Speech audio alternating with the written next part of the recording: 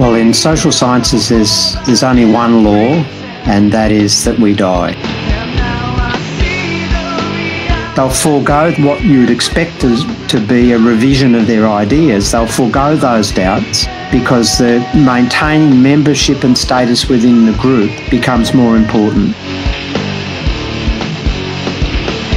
Someone said that paradigms don't really shift until the dominant ambassadors of that paradigm die.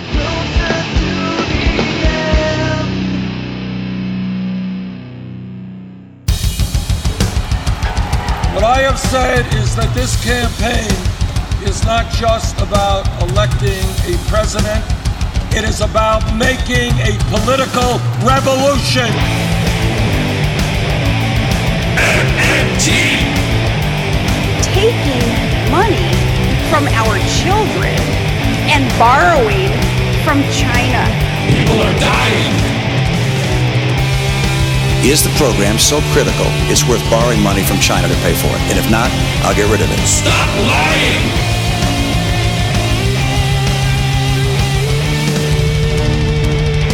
I want the truth!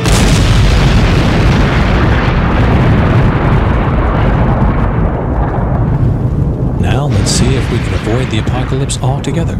Here's another episode of Macro and Cheese with your host, Steve Grumbine. All right, this is Steve with Real Progressives. I have Professor Bill Mitchell joining me from Australia. Something very important to know about this. Bill Mitchell is one of the original, founding developers of modern monetary theory. And this is one of the most difficult things for lay people who are trying to advance the knowledge of modern monetary theory, both amongst each other and through the political parties and wherever we go. Wherever we're taking this knowledge, we're always approached with the question, why the T? What's the deal with the T? What's the deal with the theory thing, right?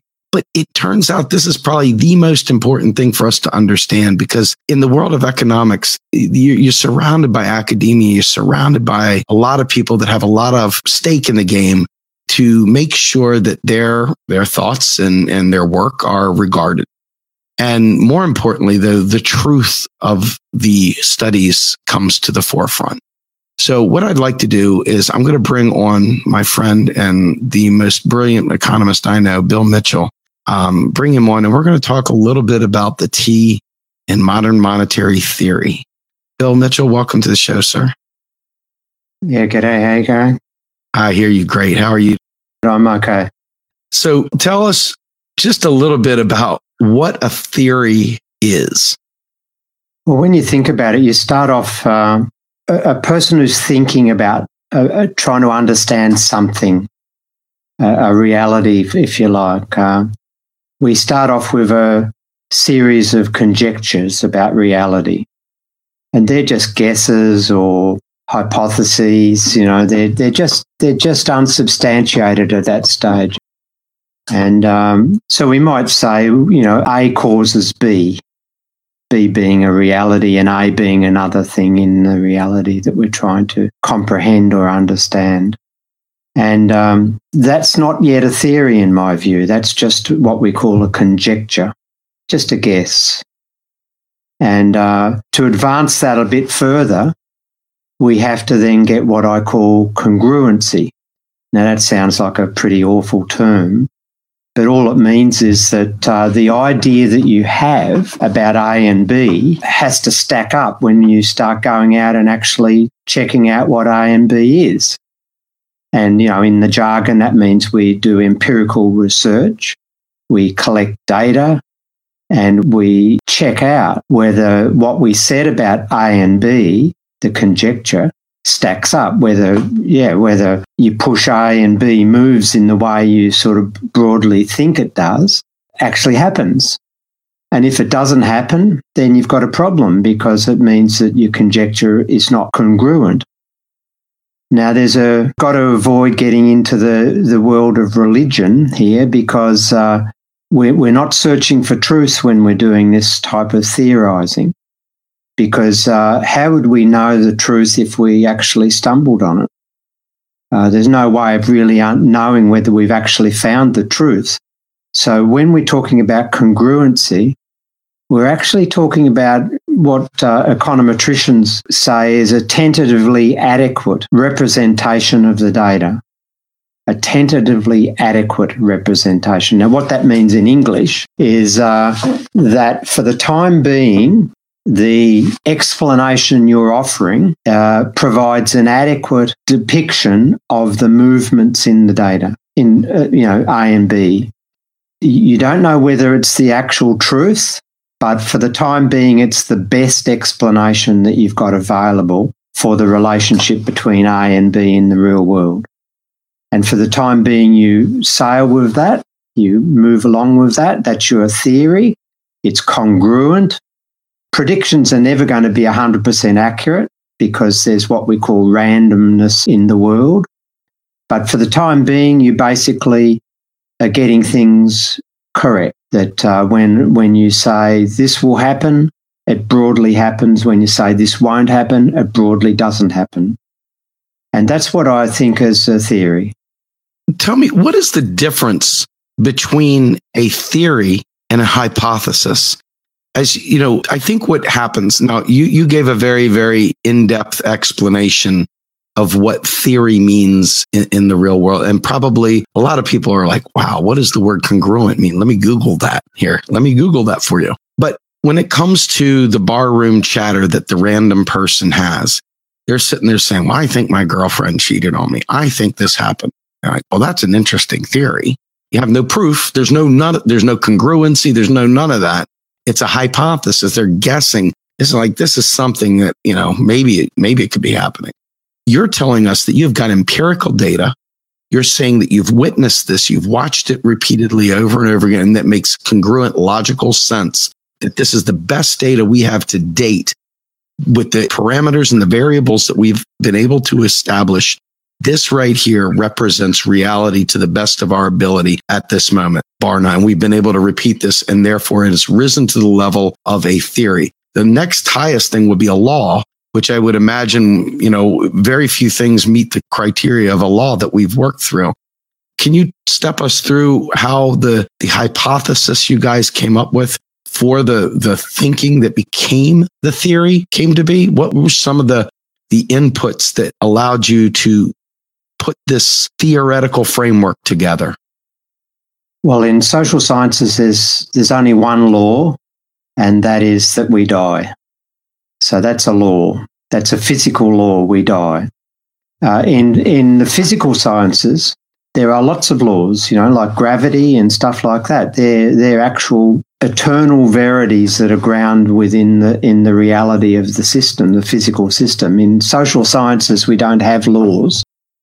Now, the person in the bar who's worrying about his partner, whether it's female or male, not engaging in fidelity, would turn that conjecture into a theory, in my view, into something congruent by hiring a private investigator to go and take some camera shots. And certainly in Australia, before we had no-fault divorce, that's what used to happen.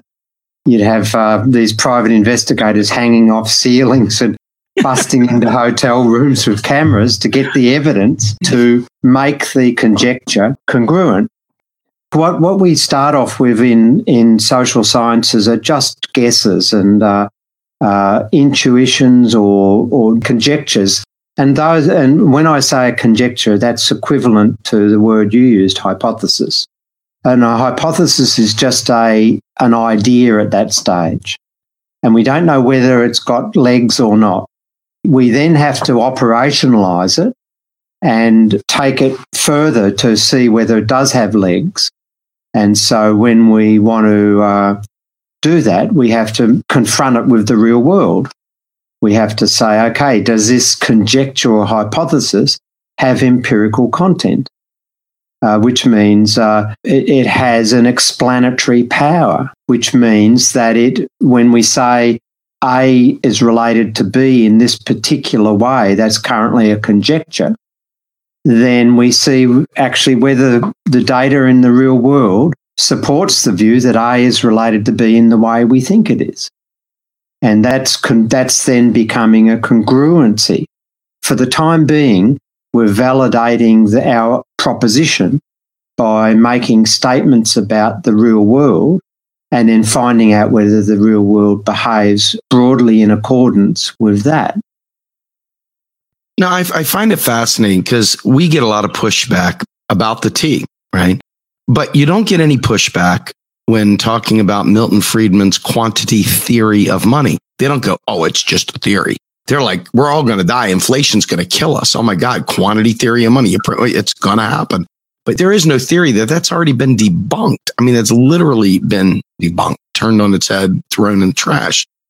What do you suppose the rigor is that you all have gone through? Because, I mean, just in the small time that you all have been, and small is relative, but in the last 20 plus years that you all have been doing this, there has been incredible amounts of writing. You can go all over the place. You alone have written, Hobbit levels of tomes of work that is just amazingly deep, very detailed.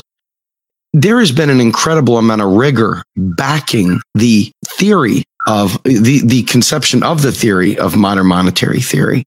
Can you talk a little bit about the rigor that you all have gone through in testing your conjectures and your theses and so forth? Yeah, let's step back one pace. Sure. A body of ideas contains a number of elements. So if we're thinking about what we now call modern monetary theory, it contains a number of distinct elements. It contains definitions. So any body of work has to have some definitions. In other words, defining concepts and meanings of things so that we can talk about things in a consistent way.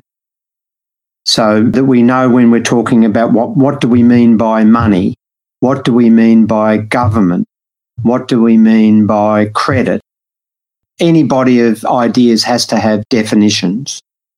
In modern monetary theory and in economics as well, more generally, because modern monetary theory is just economics, we also have to have accounting structures. And so we have in macroeconomics, the study of aggregates, we have the national income accounting structure, which measures economic activity, GDP, gross domestic product, household consumption, business investment, government spending. These are all measured within an accounting structure that is agreed by statistical agencies. And so that forms another element in modern monetary theory. We take on national income accounting as it is. Now, this is where a lot of the misconception arises, because one of the ways in which we view the national accounts, and we didn't invent this, but I think we've brought it back into the mainstream via Wynne Godley and others, but is what I'm talking about here is the sectoral balances. And the sectoral balances is an incredibly important part of modern monetary theory. But as it stands, so the most simple statement drawn from the sectoral balances is that the government deficit, brackets surplus, is exactly equal, dollar for dollar, whatever currency you want, to the non-government surplus bracket deficit. In other words, if the government is running a $100 billion deficit, then the non-government sector has to be running a $100 billion surplus. And whatever else, any other permutation you want. Now, as it stands, that's an accounting statement. It's quite an interesting accounting statement because you can draw things out of it that are contrary to the way in which the mainstream narrative is presented in the media. So, for example, if you want to make a case that the non-government sector has to reduce its debt levels, then you logically require the government sector to support that by not reducing its debt levels. And you can't have a world where you're pushing the government sector to run surpluses at the same time as you want the non-government sector to run surpluses and reduce its overall debt levels. So at the accounting level, the sectoral balances have some interesting and significant insights that provide leverage in the public debate to contest a whole lot of mainstream ideas that are used against the idea that government should pursue prosperity for all. And a lot of people then turn around and say, oh, yeah, well, MMT is just about accounting, that it's got no theory, it's just about accounting. Well, the important point to understand is that when we draw that accounting relationship out and say that the non-government surplus is identical to the government deficit, there's theory underpinning that statement, even though that statement in itself is just an accounting statement. Now, what do I mean by that? Well, what I mean by that is that the sectoral balances are a static, that is a snapshot at a point in time that has to always be the case because it's an accounting statement. But the point is that the world's moving all the time, that the components of the sectoral balances, and what I mean here is household saving, business investment, exports, imports, government spending, taxation revenue, the components of the sectoral balances are dynamic. They're moving all the time by behavioural decisions that households and firms are making, that traders are making in the trading sector, that governments are making in the policy space. There's a dynamism going on there that is continually driving shifts in those sectoral balances. And so each time we take a snapshot and apply our accounting rules, the sectoral balances hold. But that's only the accounting part of the story. The dynamism is in the behavioural relationships that are driving those components. Now, that's where you need theory, because you need a theory of the behaviour of households, of business firms. You know, what drives business investment? Well, it's not an accounting statement that you're making a conjectural statement. So when we say that business firms are driven by expected returns, by technological things in terms of indivisibilities, by costs of funding, and how does the cost of funding impact upon business firm investments, et cetera, what are the time horizons? That's theory. That's the exercise, a theoretical exercise, which then, and you know, what drives household consumption? Well, in the most simple theoretical model, we think that's disposable income and wealth. That's the most simple explanation for what drives household consumption. Now, the important point then is, if that theory stacks up, we can then understand that if one component of the sectoral balances changes, well, then that will drive changes throughout the economy, which will consistently be bringing back the sectoral balances into its accounting relationship. What do I mean by that? Well, we know. Let's say that household saving is a function. That's a theoretical word. It means it's just dependent upon disposable income. That's a simple theory. In other words, as household income goes up, we'll spend more on consumption, but we'll also save more because we've got some left over. We don't spend every dollar that we get in extra income. And if imports are a function of income too, so when national income goes up, we tend to buy more imports. We don't buy as many imports as extra dollars outlay on imports as we get on extra household income. But that's a theoretical statement. It might be a theoretical statement to say that imports depends upon how much your football team wins each weekend. That would be a conjecture. But then if you confronted that with the data, it wouldn't make much sense. Whereas if you confront the conjecture that imports depends upon national income in a positive way, and you confront that with the data, sure enough, you'll find that countries that have rising national income also have rising imports in a proportional way. And so that's a congruency with your conjecture and becomes your theory. And why I'm saying all this is because linking those sectoral balance components to shifts in income gives you the understanding of how that accounting relationship is continually being met. Because what happens is, let's say household savings, as it stands, the accounting relationship tells you nothing about what would happen in the economy if households decided to consume less. What happens? Well, the accounting doesn't tell you anything, but the theory tells you if households consume less of their income, they therefore save more. And if they save more, they spend less. And if they spend less, firms observe inventories rising. And if inventories are rising, they cut back on production. If they cut back on production, employment falls. If employment falls, household incomes fall. And so you start to see the linkage, the behavioural linkages in the economy that then drive all of the shifts in the components. And at each point in time, there's an accounting relationship satisfied, but we have a much deeper understanding then of how those behavioural shifts work and what brings all of those accounting entities into their accounting equality. You bring up some great points. Obviously, they're fantastic points, but you bring up some points that cause me to hearken back to another non-heterodox economist in Simon Wren Lewis, who frequently talks about micro foundations and is always trying to take pot shots at modern monetary theory about a lack of micro foundations. And what I'm hearing from you, which really pretty much closes the lid on that, is that all these factors below are part of the consideration as you've taken into consideration factors of savings, factors of behavior, factors that are empirical in nature, studies that have occurred, et cetera. You can logically assume certain things. Is it going to always be that way?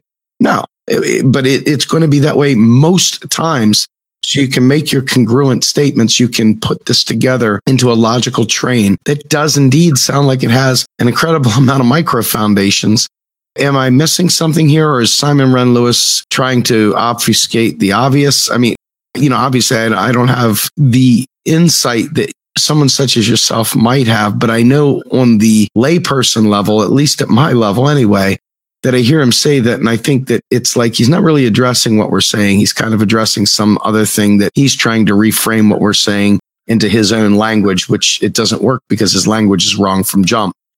Can you explain what he means by micro foundations and explain the micro foundations that went into preparing some of this congruent conjectures turned into theory?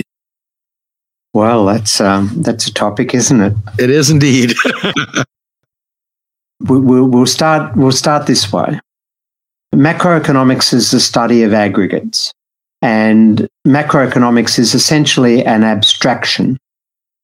Now, what do I mean by that? Well, there's no such thing as the price level. There's no such thing as GDP. It's an aggregate that we've conceptualized.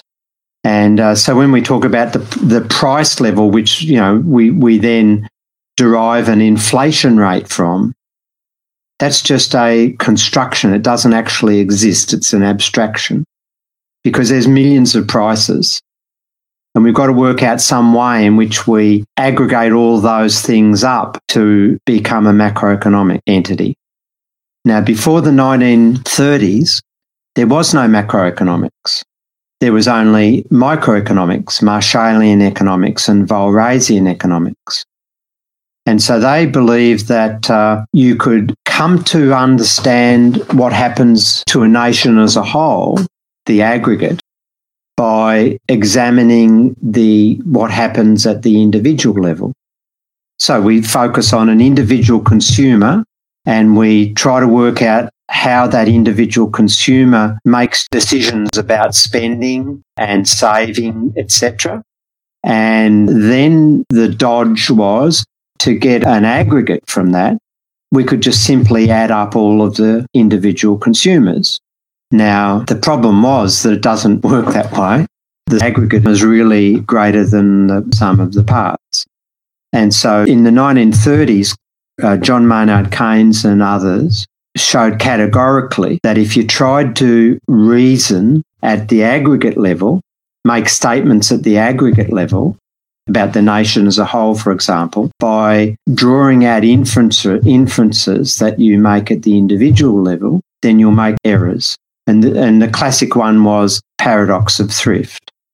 And this was a classic error of logic that the mainstream economists were making when they were trying to make general statements drawn from the specific.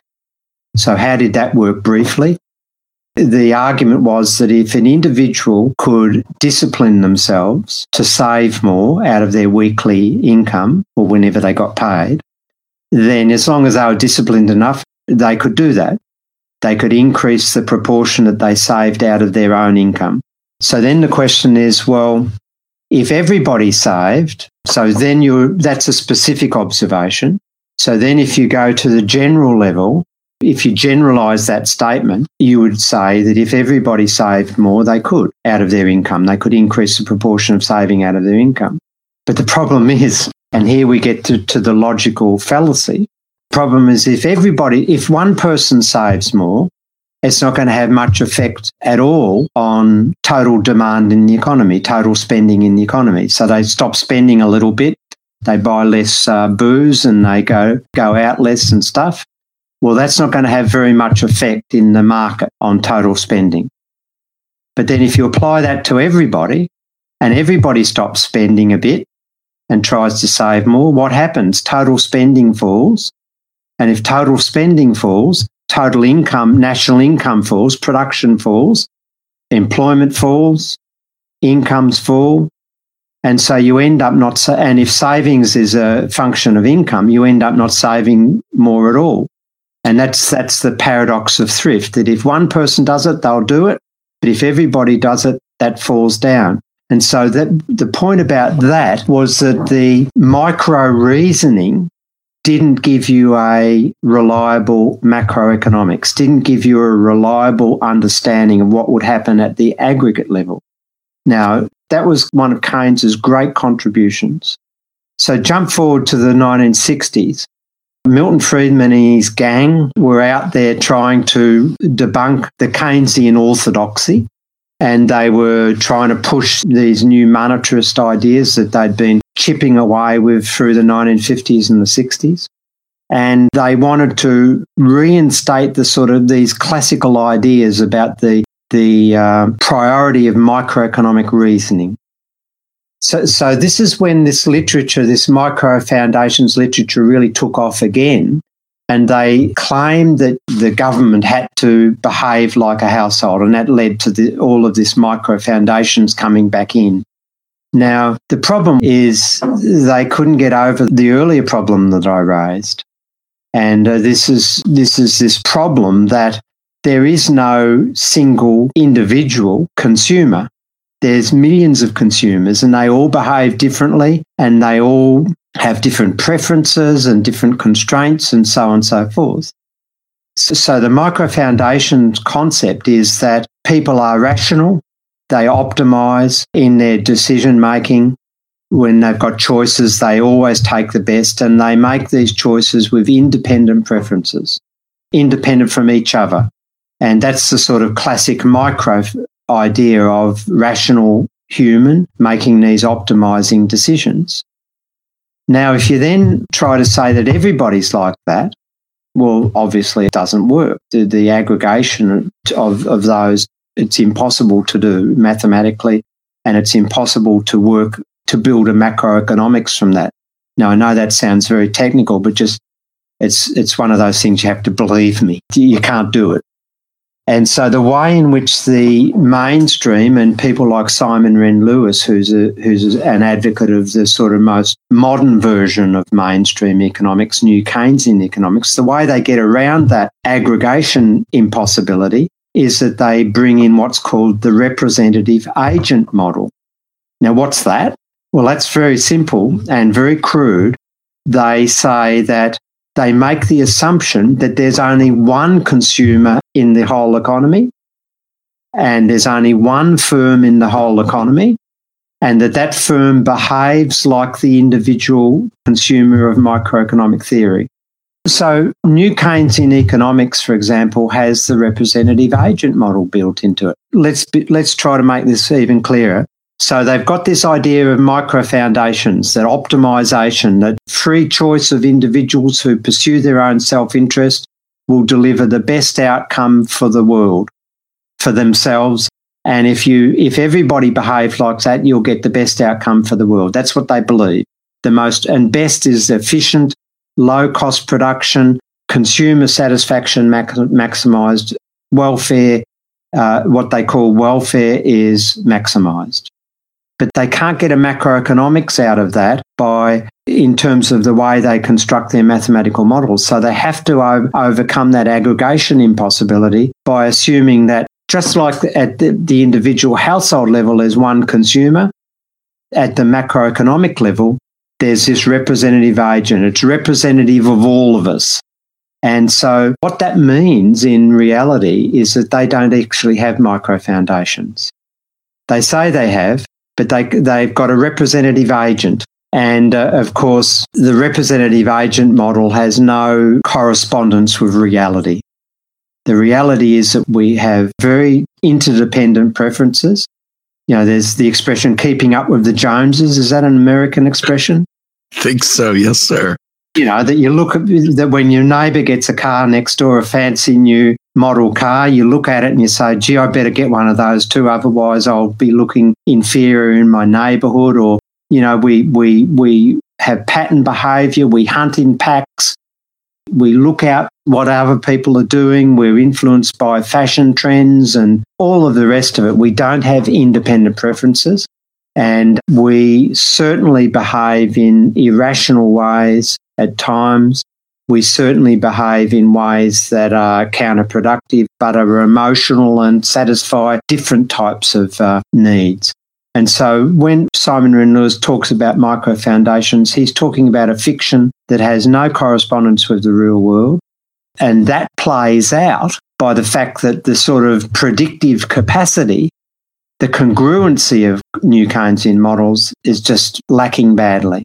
And that plays out in terms of they didn't even understand that we're heading towards global financial crisis, for example.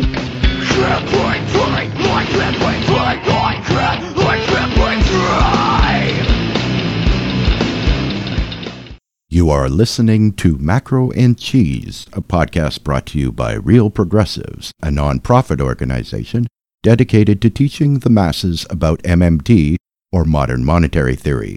Please help our efforts and become a monthly donor at PayPal or Patreon. Like and follow our pages on Facebook and YouTube, and follow us on Periscope, Twitter, and Instagram.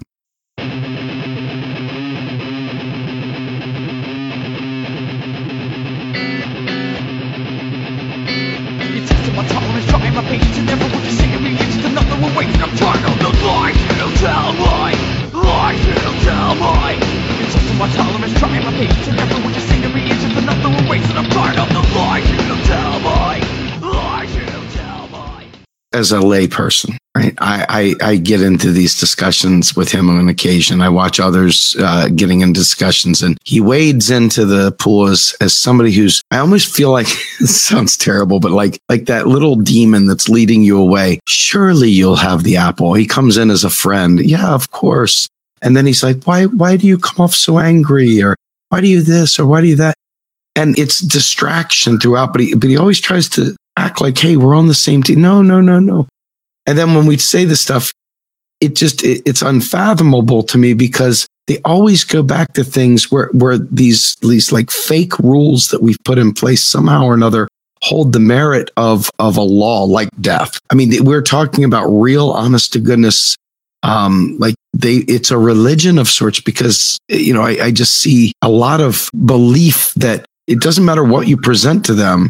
They won't even respond back within the context of what we're talking about. It's like the language is so vastly different. The two are incompatible. There is no bridge. And this brings me to another discussion point for a debate that was going on. J.W. Mason and someone else wrote an article the other day basically saying, hey, you know, MMT is basically completely in line with neoclassical economics or something to that effect. And it brought the hounds. I mean, we're talking about the entire MMT crew came pouring out there. That's crazy. It's ludicrous. It's not true. And so there's an awful lot of people that don't understand MMT, that try to assume MMT and try to assert things about MMT that MMT neither says nor does. nor is in any way, shape, or form actually really representative of the body of work of MMT or the theoretical framework of MMT. I've probably said some things that were off-putting or even incorrect over the course of my learning. But I'm also not parading myself around as the Christ. I always say I'm the Baptist, pointing to you guys. What do you think? I'm being silly here. I'm trying to have some fun with it a little bit because it is toxic when you see this stuff. You're trying to have a legitimate conversation with people. And, for our purposes, the average person here probably gets to the point of understanding that bonds help control interest rates, that they don't really actually finance government spending in a, sovereign nation, fiat nation, et cetera. And you go through some basics at this, we go down a couple layers and then there's this whole cloud beneath there that we're like, I don't really know what goes on in the cloud, but I trust these guys.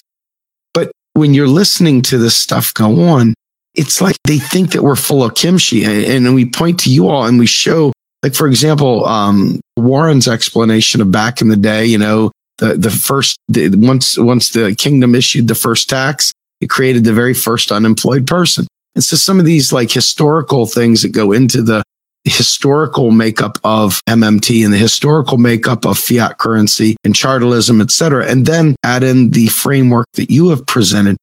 It seems like they're not even willing to acknowledge these stark differences because I've been through Keynes. I've been through a lot of this stuff. And I came out the other side thinking I knew what I was talking about after I graduated with my MBA. And I realized, man, oh man, I didn't know a lot. There's so much that I was snowed under. What do you think is that chasm there? It's a huge chasm. It really is a monster of a chasm. Look, I think Simon Wren-Lewis is one of the more reasonable ones of them, by the way. During the global financial crisis, I thought the game might be up for mainstream, and I was wrong on that. And I was forced to read a literature that I hadn't fully understood in the past, and this was the sort of literature in social psychology. I've now sort of done fairly deep studies in that literature, and my 2015 book on the Eurozone was entitled Groupthink and Denial on a Grand Scale.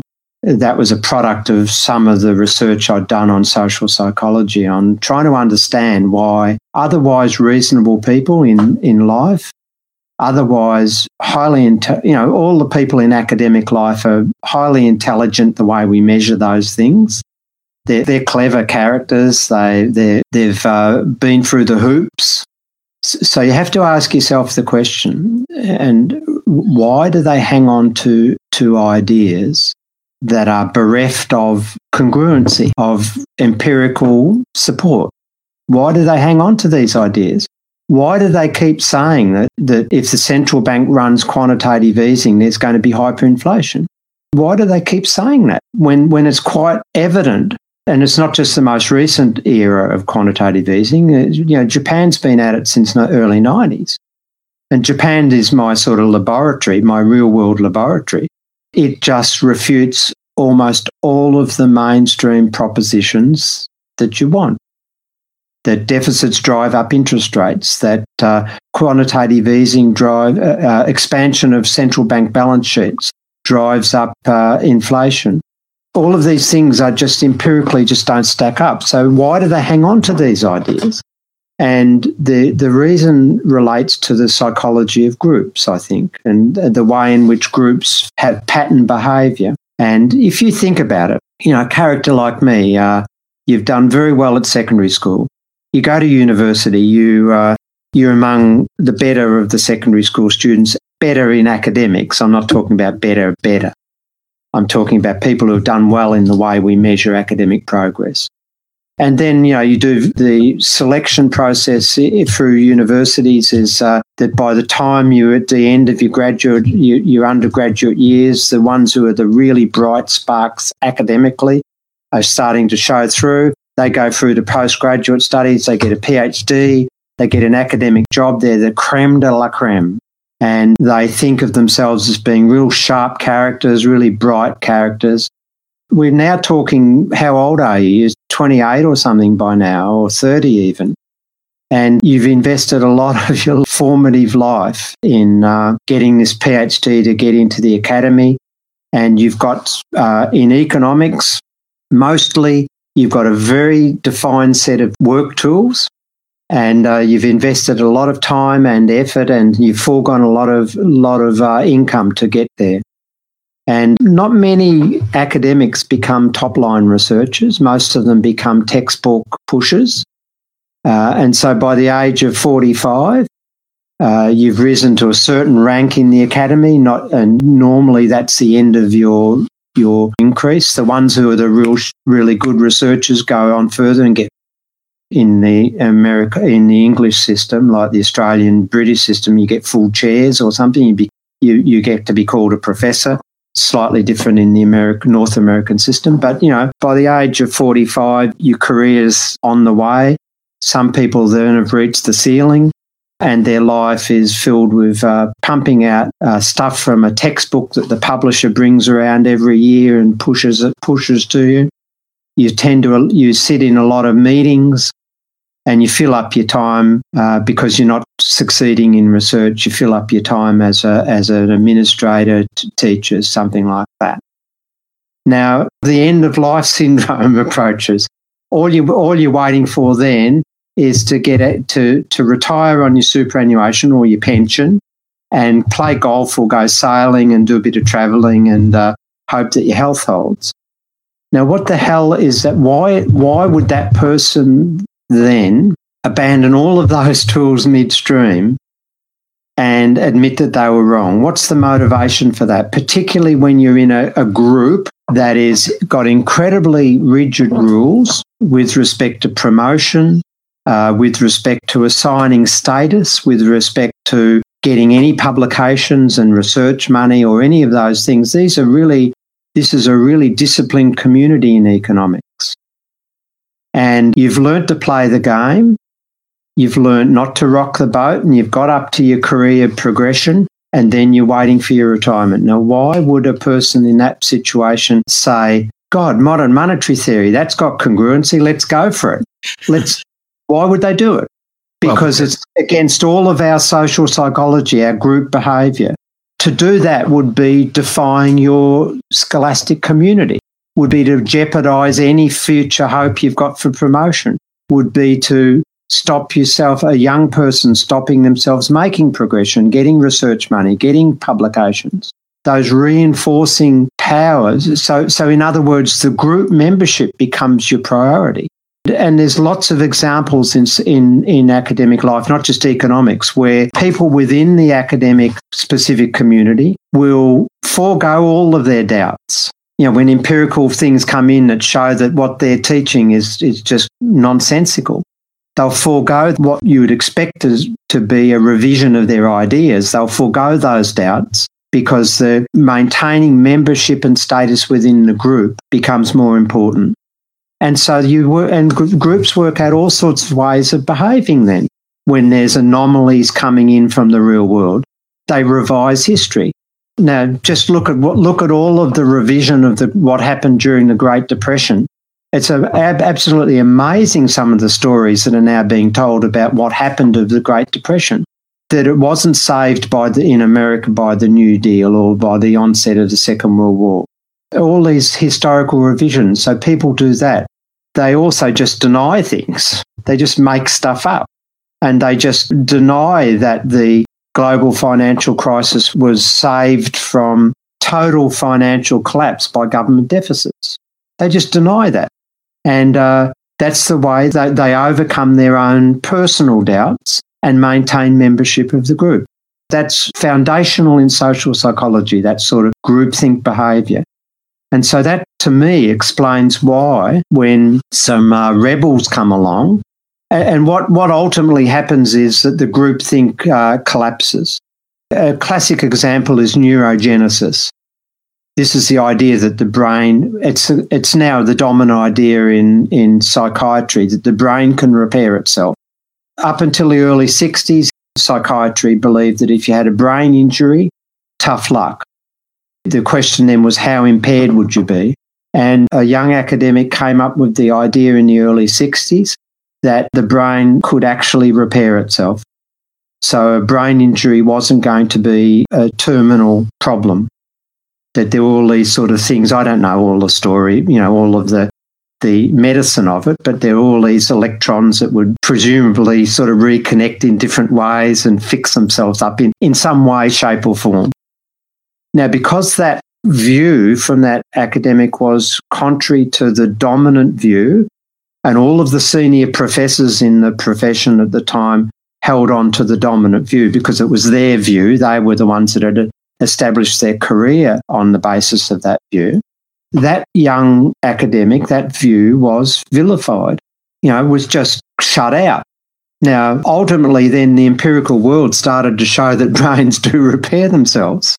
And it wasn't until the sort of, I think, the middle of the 1990s that another academic came along with the view of neurogenesis that the dominant paradigm that had been slowly being undermined by the empirical observations that the brain does repair itself, that it wasn't until the 90s that view became popular. And there's I forgot who said it, one of your viewers, one of the people watching this will probably know. Someone said that paradigms don't really shift until the dominant ambassadors of that paradigm die, that you've got to wait till the senior professors all die out so that there's an open playing field again. And I think that explains what's happening with MMT now, that it's quite clear that the empirical challenge to mainstream economics is powerful, but there's incredible resistance by the mainstream professors because they've got a lot at stake. And so you're getting these sort of spurious things like that J.W. Mason thing was just a total disgrace. They held it out. I mean, this was INET, Institute for New Economic Thinking, and they were Roosevelt scholars. And they tweeted that, how does MMT stack up theoretically against mainstream? Well, that there's not much difference. They tweeted that.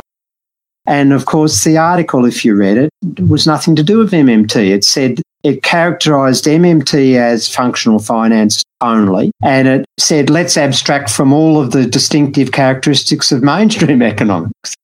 So it was consistent with this view of paradigms trying to protect themselves and bring back any rebels back within the mainstream and try to bring back any new ideas as if we knew it all along, well, that sort of idea. There's a guy, and I don't want to bring him up specifically, but he has some alternative views, but he had one really, really powerful view, and he wrote a great article, and it was called Why I'm Tired of Doing the Semmelweis. And, I'm sure you know the story of Ignaz Semmelweis, who was a Hungarian doctor who had discovered that, hey, if we clean our hands with bleach and stuff, it'll get rid of the stench of the cadavers that these students were working with. But it also miraculously started dramatically dropping the childbed death that was occurring in the mothers because the bacteria from the cadaverous remains on their hands were left in the woman and they were dying. And for years and years and years, he tried to get the mainstream doctors, the orthodoxy, if you will, to recognize that, hey, washing your hands stops this stuff.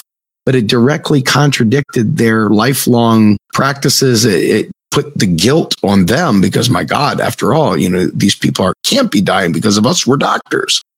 And, I think it was like 171 years after his death, Semmelweis died frustrated and maddening because he was trying to explain this important thing. It took 171 years or something to that effect. And finally, it's like, hey, by the way, if you wash your hands. The other classic example is the Helicobacter virus. For years and years, we believed that ulcers, stomach ulcers, were due to stress or diet. Too much booze, too much tomatoes in your diet, acidic food, and too much stress. And the pharmaceutical companies came along with the largest drug that the pharmaceutical companies sell is it's marketed in Australia as Zantac. I'm not sure what it's called in America, but same thing. You know what I mean? Yeah. I mean, it's this thing that, well, we can't treat them. We can just ameliorate the symptoms with Zantac. And every 3 months or every 6 months or whatever the frequency, you go to a gastroenterologist who sticks a tube down just to check up how your ulcers are going, and you get a bill for $500 or whatever it is. And the pharmaceutical companies are pushing Zantac and onto doctors, and they come up with new remedies, blah, blah. There's a massive vested corporate interest in maintaining the idea that ulcers were to do with stress and other things like that. Anyway, a young postgraduate student in Western Australia at one of the universities in Perth came up with the idea that actually it was nothing to do with those things. It was a bacteria, not a virus, sorry. It was a bacteria called Heliobacter. And like all bacteria, you can treat them with antibiotics. And he actually established that, I understand, if I'm correct, by infecting himself. He basically drank some of the bacteria and then treated himself and showed that it was the case. Now, he published that work, I think it was in the early 70s, but you can correct me if I'm wrong, but it was a while ago. And he took that research to international conferences and was absolutely vilified by the mainstream profession in medicine, who refused to acknowledge that. Now, sure enough, the news leaked out and rebel doctors started to prescribe antibiotics. And the pharmaceutical companies resisted it dramatically. And now what's the mainstream treatment for stomach ulcer? You go to your doctor, you get an antibiotic, and within a week or 2 weeks, your ulcer mostly is gone. And the gastroenterologists are losing money. The pharmaceutical companies are now not making as much money. And that's the interaction within a capitalist system of vested capitalist interests interacting with the academy that's got these groupthink resistance to change because it undermines their own status. That's the problem that we're up against. And in economics, we're up against the groupthink within the academy, but also the massive corporate vested interests that have got a dominant paradigm of privatising returns, socialising losses. And for them, the mainstream economics is the way that they can deregulate, privatise, cut welfare, but bail out the banksters. That's the paradigm. And they've got all these mainstream economists mouthing all of this stuff, which preserves the status of the academy. And the stuff that they're mouthing delivers policies that redistribute national income to the corporates away from workers. What's there not to like about that? That's the thing. We're trying to figure out ways of taking our network, our grassroots network that we're developing now as we speak, and be able to take this information and push it out far and wide. I mean, we're uncompromising, and we want to change the world. And you're the validity. It's your message. It's your work. Not us. I mean, we are just messengers. We want to be carrying this message because your work is the work of hope. And I'm not. I think I'm underselling that right now. Quite frankly, you all are doing something so truly amazing. Stay calm, Steve. Stay calm. Well, no, I believe me. When I look at the people, and I know for a fact what people are doing, they're ready. You guys have been giving us incredible amounts of hope. You're explaining things that have caused people to go and lose their minds because the despair is so great from not understanding why things are so crazy. And, your book, Reclaiming the State, explained things incredibly well. And your description tonight of how the theory was put together gives a lot of confidence in the work everyone's doing. So I want to thank you, sir. And yes, I will stay calm. Look, it's a long haul. Yes. Breaking down the sort of processes we were talking about today is a long haul. It doesn't happen overnight, and you have to be patient. You have to be relentless, and you have to be clever. There's a lot of research on how to use social media nicely. And there's lots of examples, I think, where social media is used not nicely. And I mean efficiently, effectively. And so I think we've got a whole story yet to work on. And your work, the messaging is incredibly important because no one really listens to academics. I mean, they're just out there in their little tower and that's it. But you're the conduit. And your group and all the other people that are the conduits, and that's incredibly important. And that's a bit that we've now got to work on more than anything, I think. Thank you, sir. I cannot tell you how much I appreciate this. Folks, Bill Mitchell, again, thank you so much for your time. Bill's pretty good at responding to things. When you ask questions on his blog, even, he's very interactive. So if you read the article and you have questions, feel free to ask. Bill Mitchell, thank you so much, sir. And tell your wife I said hello. Take care. You too, sir. Good night, everybody. Bye-bye.